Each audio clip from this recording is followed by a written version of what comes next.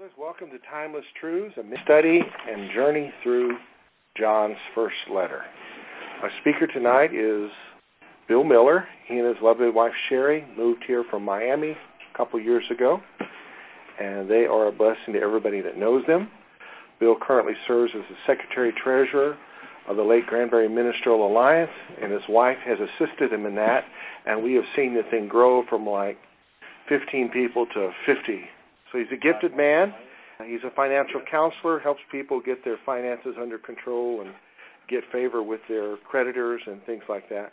And he's a man who loves the Word, and so you're going to be blessed. Bill, we turn it to you, brother. Well, thank you. Five verses here. They're about the subject of love. And I got to tell you, love is a difficult topic for me to teach because it's big.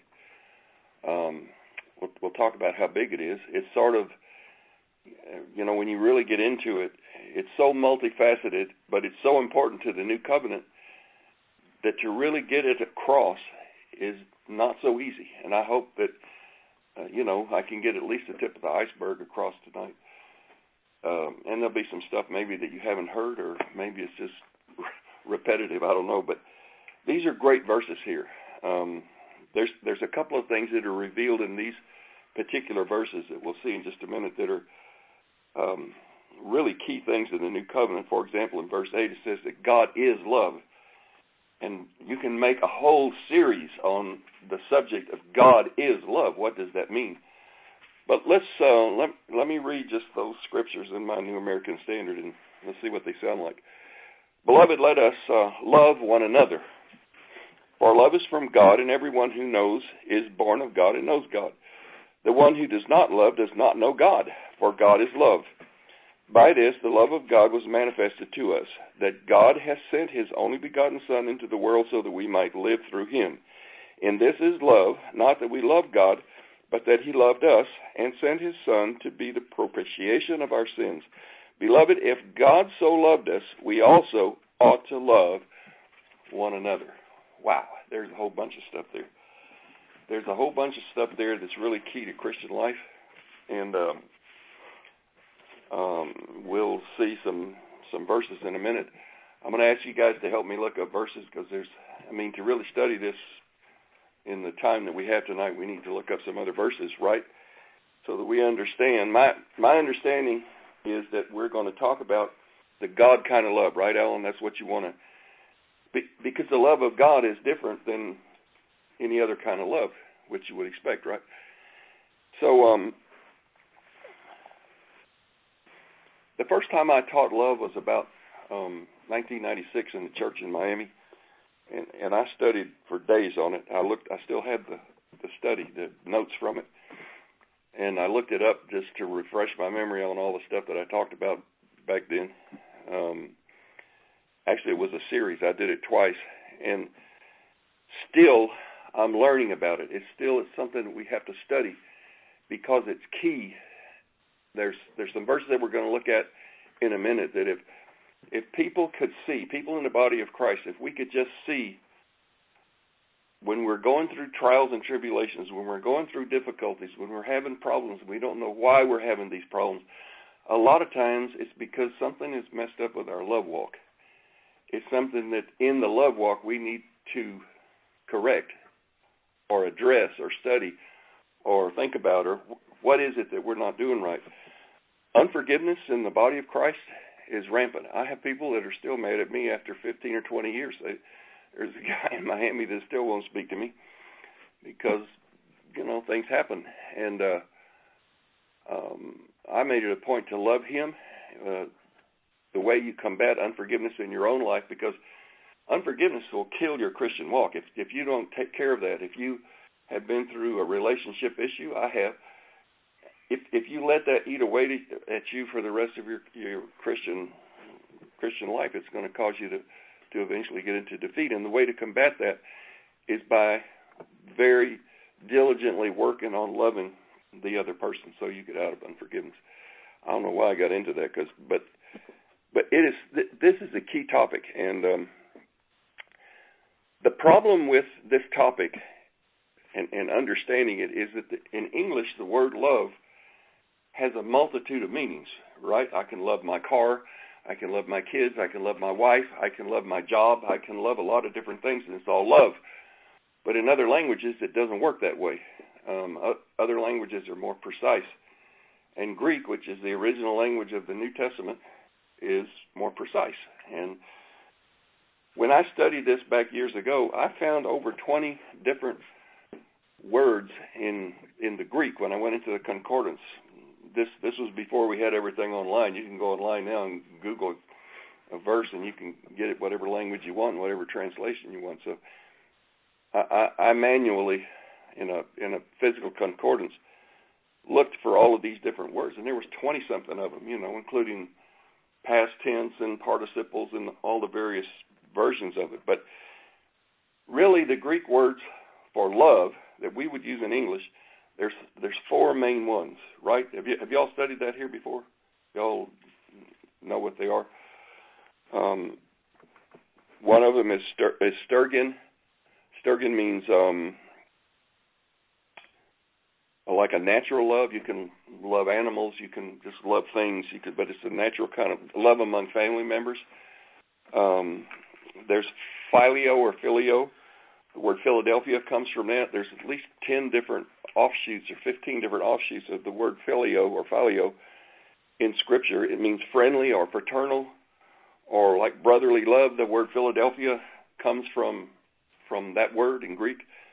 That's used a lot in the Bible for different things, different applications. And in this translation, it'll usually say brotherly love in the New American Standard, so you know that it's not one of the other kind of loves. You know it's this kind of love. But when the original transcripts were written in Greek, phileo was the main word, the main Greek word that was used at that time. We're going to get to another one here in a minute that wasn't so popular, but before we do, there's a third word in Greek, which is eros. Eros is physical love, sexual love, physical attraction, physical, I love you physically. That's very American, but a lot of what drives us is because we love in physical terms.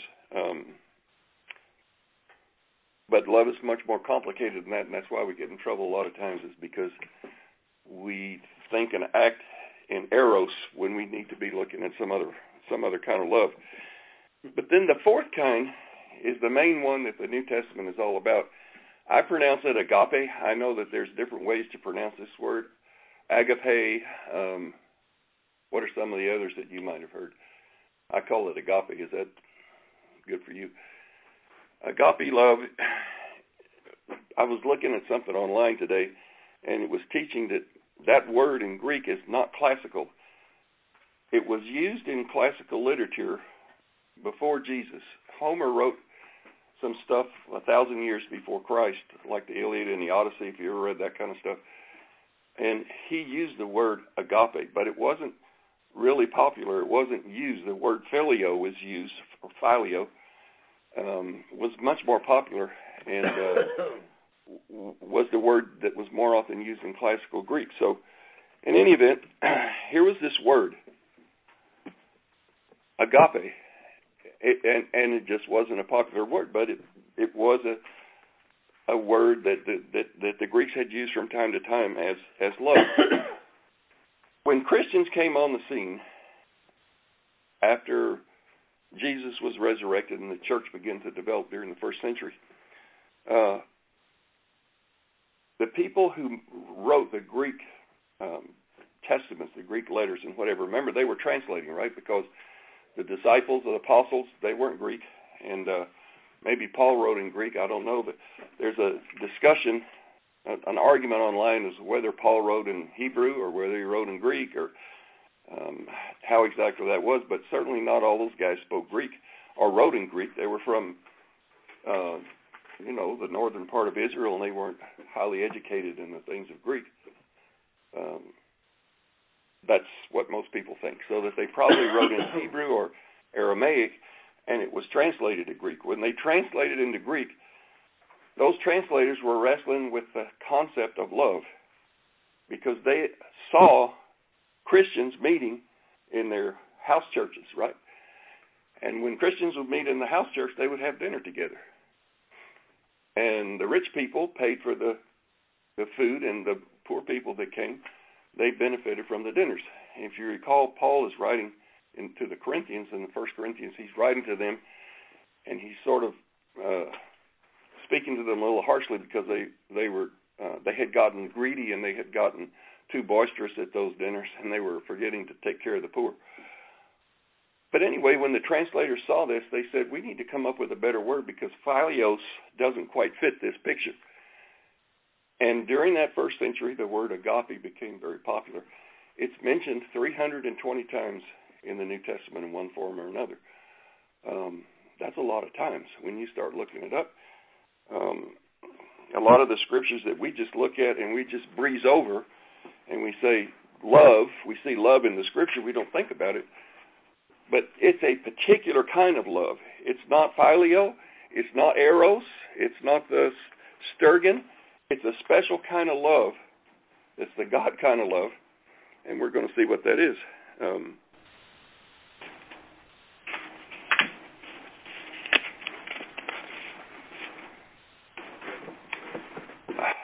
The way to define agape love, if you look at the definitions, and I'm going to put them all together here because it's kind of complicated for me, but agape love is different in the sense that it is a sacrificial love. That's one of the characteristics of agape love. It's different maybe from other kinds. It's unconditional. There's nothing that you have to do in order to receive that love because the person that's loving you has made a decision. It's a decision that says, I decide that I'm going to love you. I don't care what you've done and I don't care what you do to me, but I'm going to love you unconditionally. You can't do anything that's ever going to cause me not to love you because you're a believer. And Jesus said, I should love you, so I'm going to love you, even if you're mean to me. So it's sacrificial, it's unconditional, it's undeserved, and it's a decision that we each make. I decide that I'm going to love you, and then by faith I love you. We'll see that in a minute, how that works. But you can't describe eros love that way because you can turn eros love off and on. You know, it doesn't have anything to do with these things. Brotherly love doesn't have anything to do with this necessarily. I don't have to have fraternal love for somebody if they're mean to me or something. I don't care to be around them. But agape love is a decision I'm making because I'm supposed to do that, because Jesus told me to do it, as we'll see in a few minutes. Let's look then again at these scriptures with that definition in mind. There's 9 times that the word love or loved is mentioned in these 5 verses. At least in my translation, it's 9 times. Every single one of them is agape, not eros, not sturgeon. Every one of them is agape. So, beloved, let us agape love one another. Right? It's undeserved. We make a decision we're going to love one another. We've been told to, so we make a decision we're going to love one another. For love is from God. So agape love, that word there's agape. Agape love comes from God. Right? It's not something that we conjure up. It's not something that we can generate from our emotions. It's something that comes from God. So, it started with God, and everyone who loves, all of us who do love, are born of God and know God. Unless you know God, it's impossible to love this way. It is impossible to have agape love for anybody unless you have God, unless God is in you, unless you have made a decision that you're going to walk in fellowship with God. You can't do this. The one who does not love God does not know God, see? If you don't love God, you can't know God. For God is love. That's the context where it says God is love. It's in the context of the one who does not love does not know God.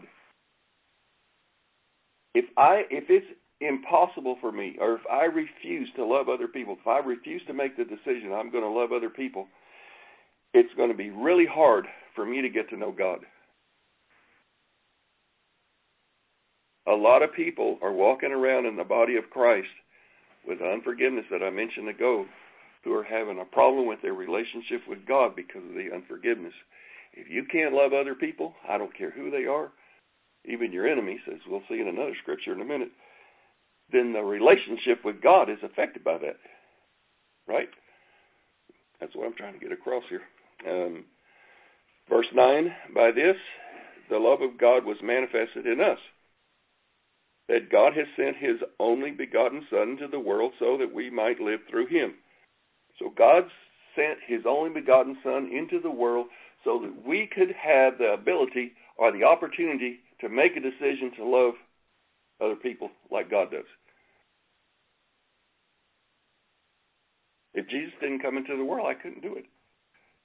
If he didn't make it possible, there's no way that I'm going to, first of all, I'm going to get born again and then have the opportunity to love other people like God does.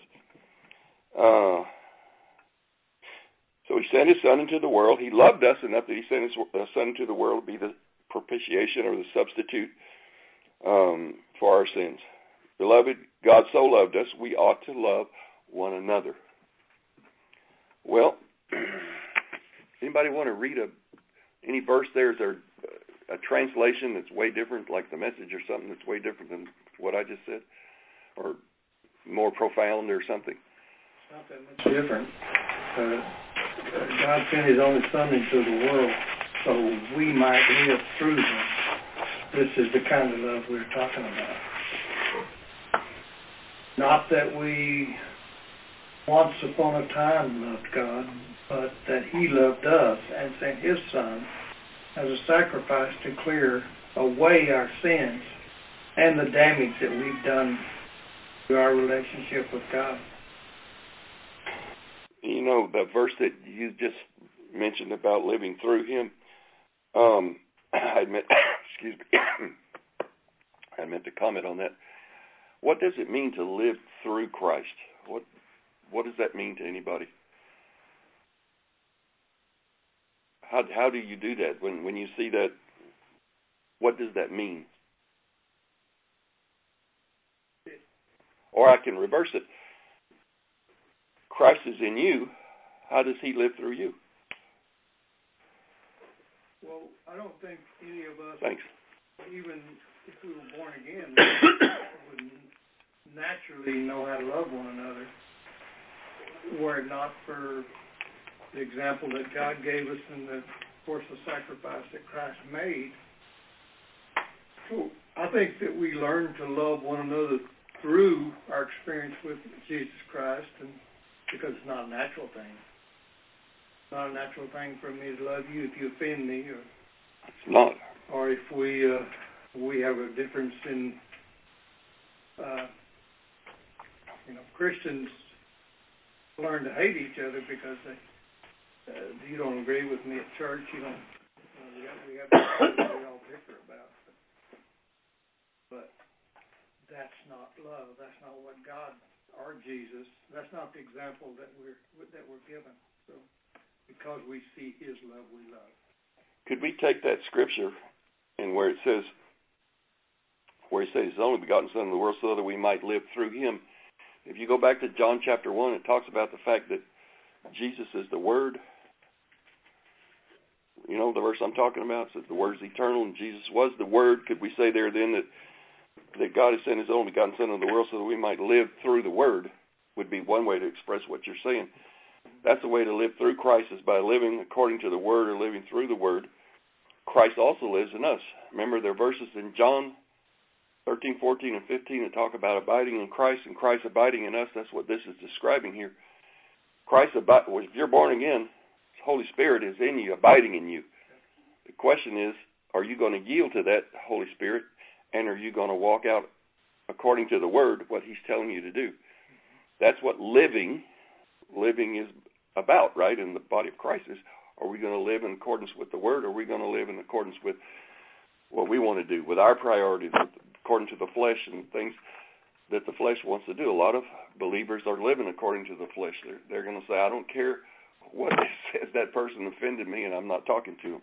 I know a guy that had so many broken relationships. This guy's back in Miami, and he was a minister. in the body of Christ. He had so many broken relationships and so much unforgiveness and bitterness in his life, he wound up in the hospital. And he had to make some adjustments in his lifestyle, or, he was maybe in his 50s, young 50s in those days. I don't remember exactly how old he was. But when I read that passage, though, Bill, I mean, and maybe it's because, I know that it's written by John, but to me the implication there, and I think that there's part of it that talks about our walk and our life here, but there's a big implication to me that it's eternal life, that we're going to live eternally through Jesus. In other words, we're dead men walking until God sent His Son, so that we can live through Jesus. Definitely, when you read the New Testament, it's talking about eternity because we're eternal beings. Mm-hmm. But it's not all about the future either. It's about I victory in present life. But yeah, I know you don't. But the BBE, which I think stands for Basic Bible English, is it? Mm-hmm. It says this: "My loved ones, let us have love for one another, because love is of God, and everyone who has love is a child of God and has knowledge of God. He who has no love has no knowledge of God, because God is love. And the love of God was made clear to us when He sent His only Son into the world, so that we might have life through Him. And this is love, not that we had love for God, but that He had love for us." So His love was first. Oh, yeah. Had love for us and sent His Son to be an offering for our sins. My loved ones, if God had such love for us, it is right for us to have love for one another. It's not only that God is love. That God loves us, because that's where we stop with our human mind, is that God loves me. God loves us. God loved me so much that He sent His Son to die for me. But it doesn't stop there. He is love. He is love. So if I have God in me, then I have love in me. Right. By definition. Right. And I think spiritual growth is where we transition from being the object of God's love to becoming channels. Come on, there you go. Love. Yeah, so He can love through us, because that's what it's all about. Amen. Bill, I think the one thing we have to remember is that Paul says in Romans 5 that the love of God has been shed abroad in our hearts through the Holy Spirit. So when we receive Christ in our life, we receive the Spirit of Christ in our life. The Spirit of Christ, first of all, He enlightens us, and then He empowers us, and then He enables us, and then He enriches us by walking in love. I like all those E's. Those are good. And every aspect, He starts with our mind by lightening our minds, and then He empowers us by giving us that power that Paul says in Ephesians, where he says, "And now unto Him who is able to do exceedingly abundantly above all we can ask or think," through the power that works within us. And as we grab that power and by faith walk in it, we are able then to enrich others with that love. And Paul gave us that example in Ephesians 5 when he says, "Walk in love as Christ walked in love." Right. As a living sacrifice and a holy, acceptable to God. Look at that. We have that example of Christ, but we also have that empowerment and that enrichment and that enlightenment that enables us to. And so the bottom line then says we have to choose to walk in love. Exactly. We have no other excuse except not to choose to. Well, and also in Romans 5, Paul says, that God is demonstrating His love for us. Right. Now, while we were yet sinners, He died for us. Amen. So definitely when we demonstration. harbor unforgiveness, we're stopping the flow. We got a problem. Oh yeah, because Paul, Corinthians says that love does not take into consideration a wrong suffered. Man, you guys are preaching all of my scriptures. Sorry. No, it's okay. Look at Romans 5, verse 5, because you brought up Romans 5, so let's look at that. Yeah. Let's put our eyes on it. Romans 5, verse 5. Is that the one you're talking about? Yes. Can you read it out there? Okay. I just happen to have that scripture on my list. And who does not disappoint, because the love of God has been poured out within our hearts through the Holy Spirit. There you go. Given to us. The Holy Spirit does the work, right? If it weren't for the Holy Spirit doing that, then we wouldn't have it. So that's why I had it on my list, was to show exactly what you're talking about. Other examples of agape love that we just brush over when we're reading our word, because English is so limited, is John 3:16. God so loved the world. That's agape, or a form of agape. Agapao is the verb. Agape is the noun. Romans 5:5 I had written in parentheses, he empowers us, so you've already given that. Because that's an important thing, is the fact that if we receive it, we're empowered to do it. God wouldn't tell us to do something that we can't do. Right? I'm not saying it's easy. There's nothing really easy about this whole walk, right? But we're empowered to do it. And how do we increase our empowerment? Because a lot of people never go anywhere with it. You know, they they get born again, and 40 years later they're still stuck someplace back here where they started from. How do you grow in the ability and that empowerment that you're talking about? It's not something that just falls on you. It's not something, especially because you've got your flesh nature that's going to resist whatever the Holy Spirit's trying to teach you. How do you grow in it? And really the way to grow, isn't it, the main way would be through the Word. Because the Word is what's going to empower you. It's the Word that has the power that provides the empowerment that you're talking about. If you don't know the Word, if you don't study the Word, then you don't have the power. That's the enlightenment that Paul talks about. Definitely, it's enlightenment. From the Word comes the enlightenment. Right. The Word comes in. Paul says to Timothy that the goal of our instruction is to have love from a pure heart, a good conscience, and a sincere faith. So as we gain enlightenment from the Word of God, God shows us the ability to walk in love. And then He gives us the power to walk in love. And the final outcome is the enrichment of love, which is that we are Christ-like. We're demonstrating the love of Christ. The key thing for me there is that the empowerment is directly related to the Word of God, to the Word. It's how much of this Word you can get in you. If you're limited in it, then you're going to be limited in every attribute of God, basically, in your Christian walk. And until you can really get the enlightenment you're talking about, it's going to be hard to be victorious. Galatians 5:13 was a scripture that I wrote. Let's let somebody else read that one from another translation. I've forgotten what it says without looking it up myself. For you, brethren, have been called to liberty. Only do not use liberty as an opportunity for the flesh, but through love serve one another. So we're supposed to serve one another. That's a characteristic of the kind of love where we love each other, is that we're serving each other. Servitude is part of loving. In fact, it's a key thing. Is why most churches are trying to teach serving in the church, because it's something we need to serve each other, right, in order to manifest love. How about Ephesians 5, verse 25? I've got about 6 verses here. These are all agape verses. Husbands or wives, just as Christ also loved the church and gave himself for it. Hello. Since we're men in a men's group tonight, I thought I'd bring that verse. And, that's another thing that's kind of hard sometimes, is men have trouble loving their wives like we should.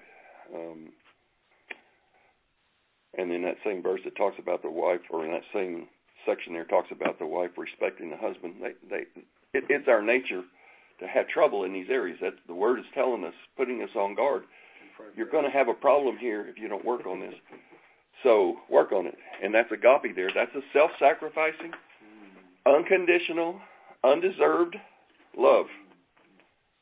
And I'm not sure, let me see how to say this, because I have to work on it myself. It's not easy. I mean, we're by nature, by corrupted nature, we're selfish. And so you have to not be selfish in order to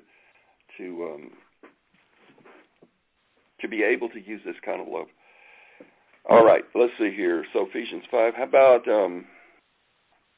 Galatians 15, verses 13 and 14. Galatians 5? No. 15. Galatians 15. No. Hope I got it right. No. There's only 6. Yeah, what am I thinking there, Galatians 15? 5 plus That's 1? Let's see what I was looking at. 1 verse 5. Through 6? There isn't, of course, there's no 15. Well, I can quote the verse if I can't find it. But I like to look up verses so we put our eyes on them. Let me see if it's in 5. I must have had a typo there.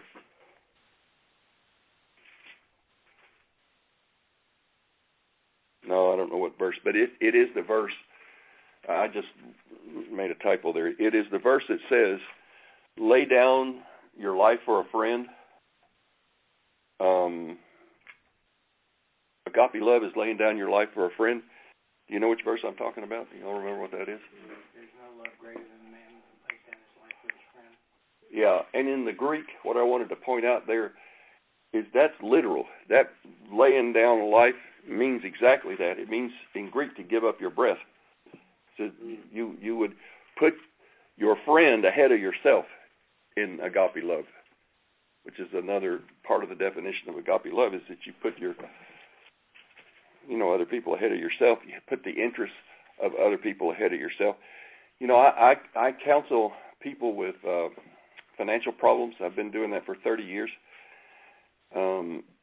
Usually it's people with severe problems, and because of that, I've also counseled a lot of Christian business people. And in fact, my ministry started back in the 80s, and I was counseling Christian businessmen. That's what I was doing. And then it went off into another direction. But I see in business that we have a problem. Christian men have a problem in business sometimes because we look at our competitors as an enemy. And sometimes that competitor is a believer, and we're supposed to love that competitor. And we have to be careful what we do because, if he's got a customer and we go and take that customer away from him, then he's not able to feed his family maybe. I don't know. It's just a thought. And I've also seen Christian businessmen do all kinds of questionable things, promising things and misrepresenting their products. And, I try to counsel them the best I can. But it seems like when we get off into the business side of things, we're not as religious as we are when we're in Bible study. And business is a place where guys get themselves in a little bit of trouble. And we get off the beam because we need to love everybody. So, laying down a life for a friend, that's agape. It's John 15:13. It's John. Thank you. Let's look at it. I like to look at it. John 15, not Galatians.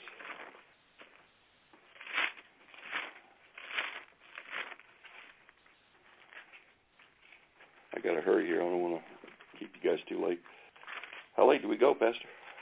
81. We go home at 8 o'clock. No, I'll keep. We'll keep the recording going. Yeah, right. Bill will be here by himself. Dial in on the way home. Okay, you see that verse? 13, 14, John 15. 13. And verse 13, thanks for looking at it. Greater love has no man than this, that he lay down his life for his friends. There it is. You are my friends if you do what I command you. Jesus says command. That's in red letters there. Anytime you see something in red letters, that's pay special attention to that. But now let's get into some big verses here that are all agape. Galatians 5, those were big, but let's look at Galatians 5, verse 22. This is a key verse right here. This really is in Galatians. Verse 22. Who wants to read that? Hadn't read yet. Somebody. How about that New King James you got over there, Greg? But the fruit of the Spirit is love, joy, peace, long-suffering, kindness, goodness, faithfulness. So there's 9 of those, right? There's 9 fruit of the Holy Spirit. What's the first one? Love. Love, right? It's mentioned there. Well, what does that mean to me? When I was born again, the Holy Spirit came to dwell in me, and He brought in me these 9 attributes. The challenge for me is to make those 9 attributes manifest in my relationship with other people and my relationship with God. And in my walking out my life in the kingdom of God, right? So I have these things in me. I just need to learn how to use them. How am I going to learn how to use them? The Holy Spirit's going to teach me how to use them. I'm going to study the Word, because out of the Word I'm going to find all different kinds of applications for these 9 things. But I have a responsibility to develop myself in the kingdom of God. Too many Christians, I'm no present company accepted, but too many Christians come on Sunday, but they don't really study the Word. They don't really learn anything. They don't really grow, and you don't grow unless you get into the Word. There's only one way really to grow. And, you know, our nature is to shortcut it. Our nature is to try to bypass work. And that's part of the curse from Genesis chapter 3 is we don't like sweat of our brow. Anything that takes effort we don't like. So the Word takes effort. You have to spend time. You have to get up in the morning or whenever is your time. And you have to be diligent and consistent. And that's the only way, really, to produce significant growth over a period of time in your Christian walk. So, I know now that because the Holy Spirit is in me, I have those characteristics of the Holy Spirit that I can call on. That's what I have to learn is how to do that. I have to learn how to be patient. I don't come anywhere close to being patient by nature. That's something that I'm working on. Other things maybe are easier for me. It's easier for me to be at peace, but other things I have to work on. And different people are different ways. Okay, now the other big one is in Matthew chapter 22. So let's take a look at Matthew 22, verse 37. Who has that NIV? We can look at it in the NIV. Was that you? Matthew what now? 22. These are all agapes. That's my point. 22 what? 37 through 40.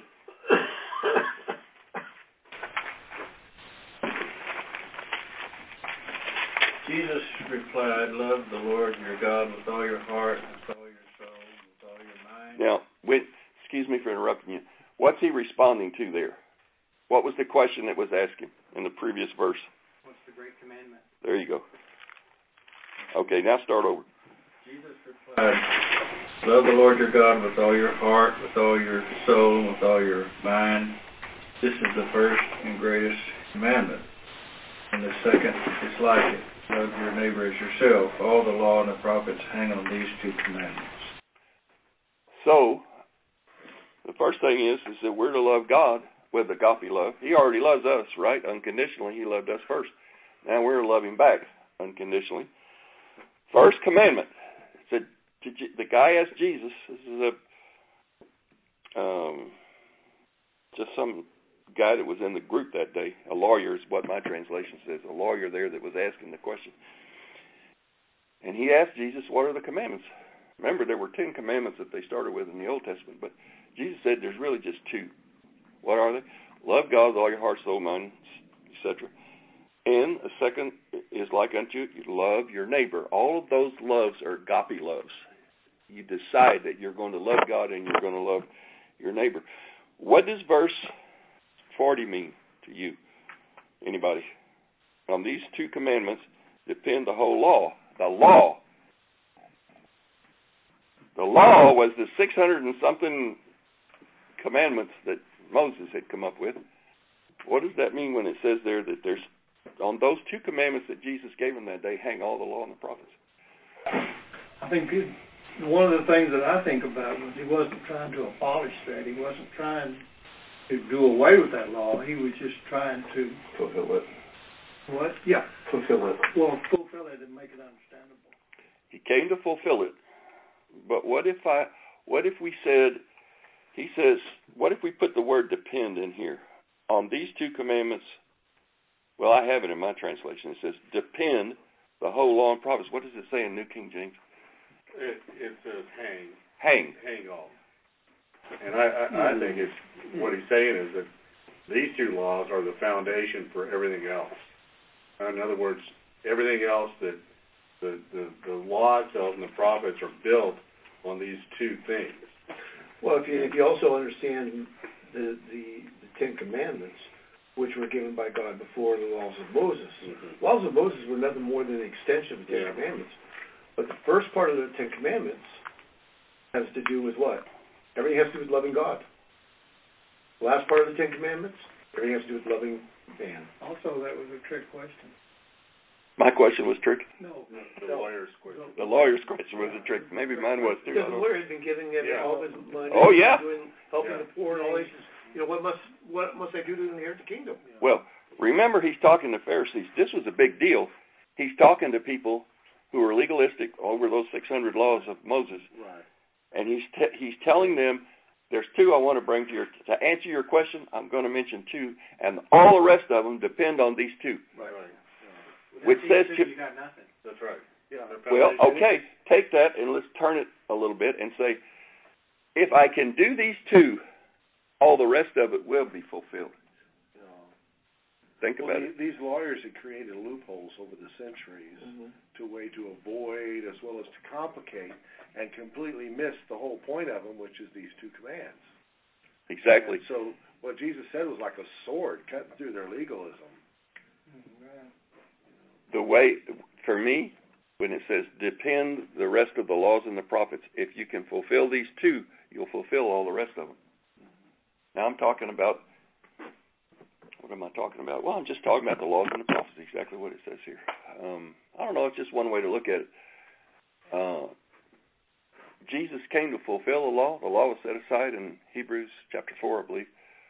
I don't want to get into a discussion of the law, but I just want to say, for Jesus, these are the two key things. Everything else in the kingdom of God, you might say, that's important, hangs on these two commandments, however you want to interpret that.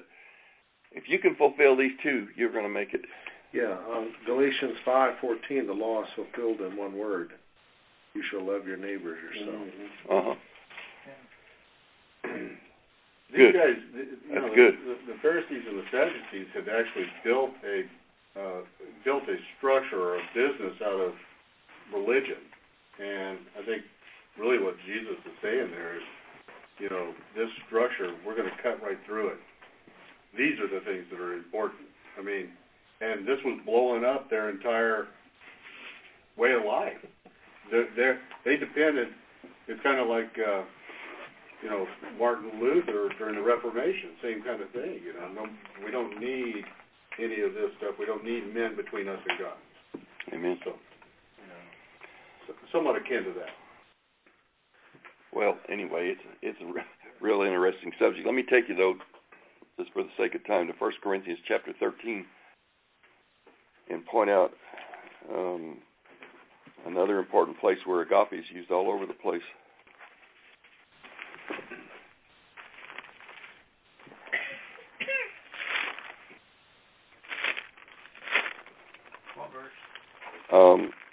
Well, the whole chapter really, but it starts with 1 Corinthians 13. This was the letter to the Corinthians, and he's talking about spiritual gifts in chapter 12, and suddenly he goes off into the thing on love.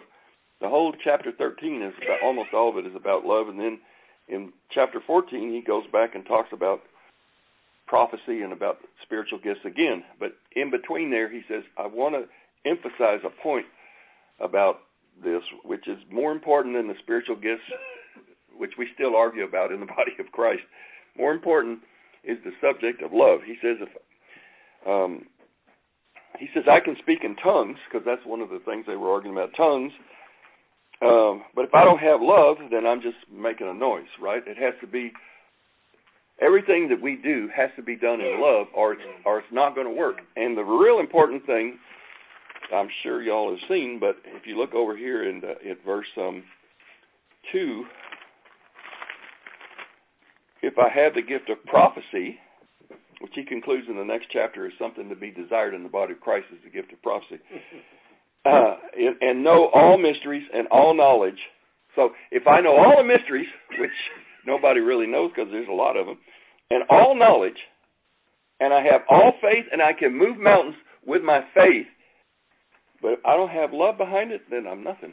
My faith isn't going to do anything. My faith is not going to work. This is the way I interpret it. Is that if I'm having a faith problem sometimes, I need to check my love walk. If my faith is not producing the fruit that it should be producing, I need to check my love walk. Love is behind everything. To me, this verse and all these that follow, because agape's mentioned a whole bunch of times down here. It says, love, if I give to the poor, but I don't do it in love. A lot of people can give to the poor out of obligation or out of habit, or because they think they have to, or religious reasons, or the church is doing it, or whatever reason. Tax credits. That's excellent. Yeah, tax credits. But if I don't have love behind it, it's not going to profit me anything. It's nothing coming back to me because my gift didn't have love. And then it has characteristics of agape love. Characteristics of agape love. This is not eros. This is not the other two kinds of love. This is agape love. It's patient. It's kind. God is kind. One of the definitions of agape love is the kindness of God.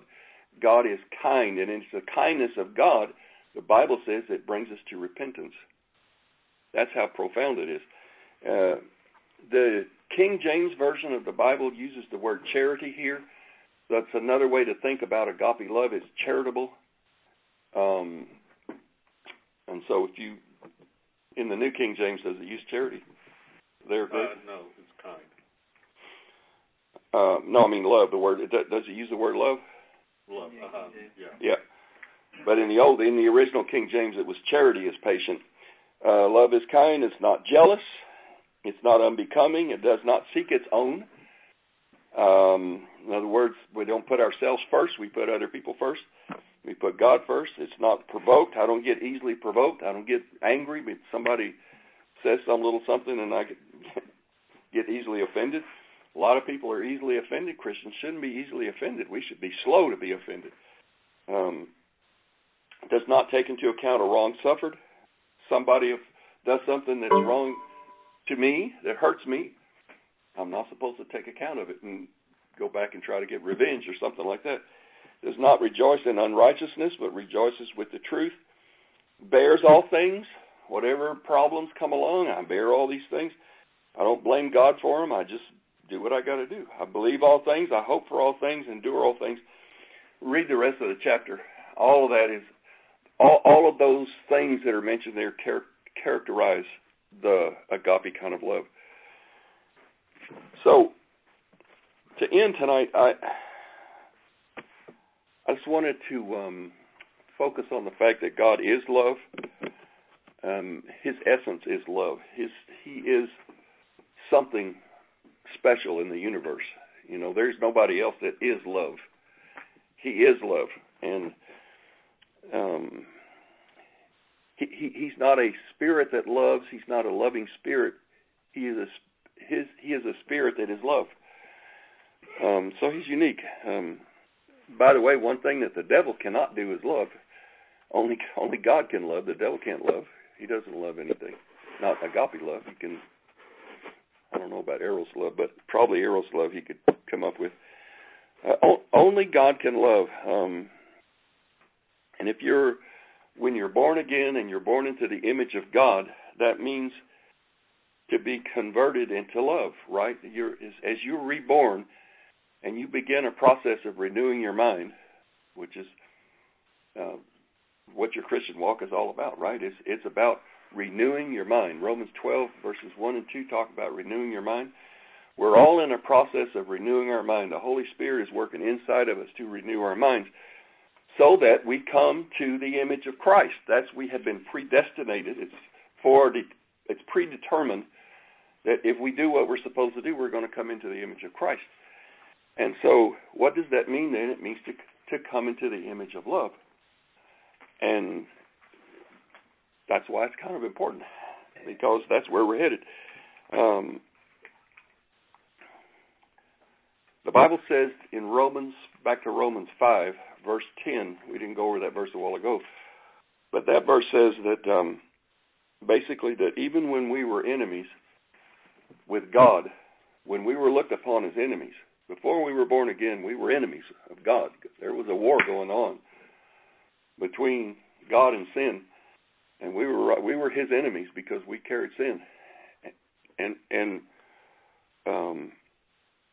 even when we were His enemies, He loved us. And so to be like God, well, this is really the hard part, we have to love our enemies. Who are our enemies? Well, we have personal enemies. We have enemies in Washington, D.C. We have enemies all around. You know, there are people that are enemies of the body of Christ, and there's a lot of rough stuff that goes on about how we talk about other people, and especially political figures and people that we disagree with or that disagree with us. I don't judge it. I just say try to reconcile some of the stuff that you hear with the fact that we're to love our enemies. I didn't write it. It's just here. And I think that's the hardest place to get to with this agape love, is where you make a decision to love your enemies. I can't say that I've done that, and I need to work on it. There's some people that I get really angry with some of the stuff they do, but I need to love them, and I need to make a decision to it, and I need to focus on whatever I need to do, praying for them, maybe praying for them personally, personal person that I see is in disagreement with what I believe. I need to pray for that person. And in fact, I've done that in the past with people in my personal life. To overcome unforgiveness was to pray for that person. You just pray for them and pray for their well-being. And there's a scripture in Luke chapter 6, verse 27, if you just want to make a note of it, where it said that we're to love our enemies. So what Alan had on the list was, for this subject tonight, was God's kind of love. I think that's what you call it, to talk about God's kind of love. God's kind of love is this agape love, and it's really special. It's different. Really, we need another word in English. I wish we could come up with another word that describes it better, because in order to understand, like if you use the word love to me, I have to hear it in the context to understand what you mean by it. But it's clear in Greek, when they say some form of agape, you know exactly what the writer's talking about. God is love, and if he is love, then he's always been love. And it's important, I think, to remember that he was love when the flood came. He was love when he ran the Israelites around in circles. I can't explain it, but he was love. He had a big picture that maybe I can't understand as part of the mystery, but he loves the end result of where this is all going. This is a deep subject, but God was love then. He killed everybody on the earth except 8 people. Right. Did he bring the flood? He brought the flood because he got fed up with other people. But he is love, so somehow that fit into his plan of love. We can only be affected by the Holy Spirit and the Word of God. And I'm talking about how we develop in the ability to apply agape love in our lives with other people. Other people are a challenge, right? We challenge each other. Iron sharpens iron, the Scripture says, because we're all a little bit difficult in our own way. Everybody's got their difficulties. And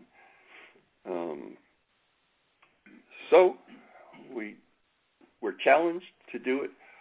We're commanded to do it. Jesus commanded us in Mark chapter 22. This is not a suggestion. I just thought I'd bring that up. It's not why don't you do this if you're not busy? This is, if you want to be part of the kingdom, if you want to be my disciple, you will keep my commandments. And here's 2 of them in Matthew chapter 22 for you.